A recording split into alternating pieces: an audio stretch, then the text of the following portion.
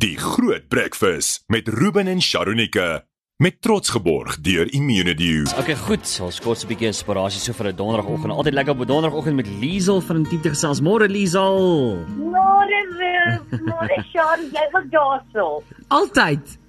Goed vir die jaar. Dankie, selfde vir jou. Wat's op jou hart vir vandag?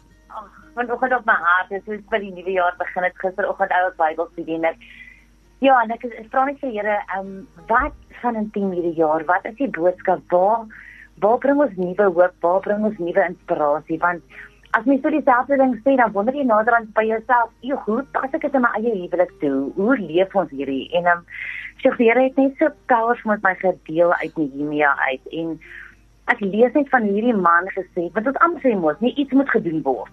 Iemand moet die skool reg kry. Iemand moet die pakkies kos insamel. Iemand moet. En hy staan net op en sê, weet jy wat, ek gaan hierdie 'n belangrike posisie vir my los en ek gaan fokus en ek gaan help om 'n muur te bou.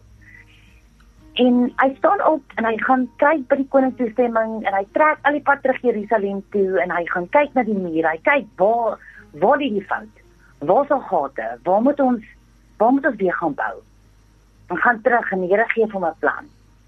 En so ek wil jou vanoggend sê, as jy wakker word en jy luister hierna en jy dink aan jou huwelik, en jy sou langs die muur van jou huwelik afstap, waar is daar gate?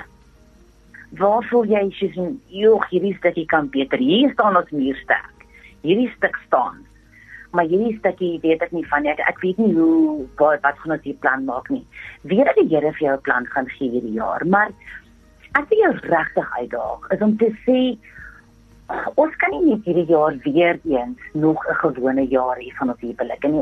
Ons is eintlik in die moeilikheid, as ons mure nie sterk staan nie, dan is dit ook vir aanvalle van die bose. Dan is daar plek vir die duiwel om in te kom. Daar's vatkans vir die vyand om te kom steel.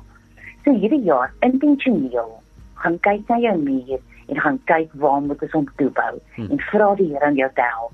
Sodat wanneer ek en jy oor 'n jaar weer met mekaar praat, dat ons kan terugkyk en sê, ons mure staan sterk. Sure. Dankie Liezel, lekker dag, bye. Dankie, bye. Die Groot Breakfast met Ruben en Charonike. Met trots geborg deur Immunity.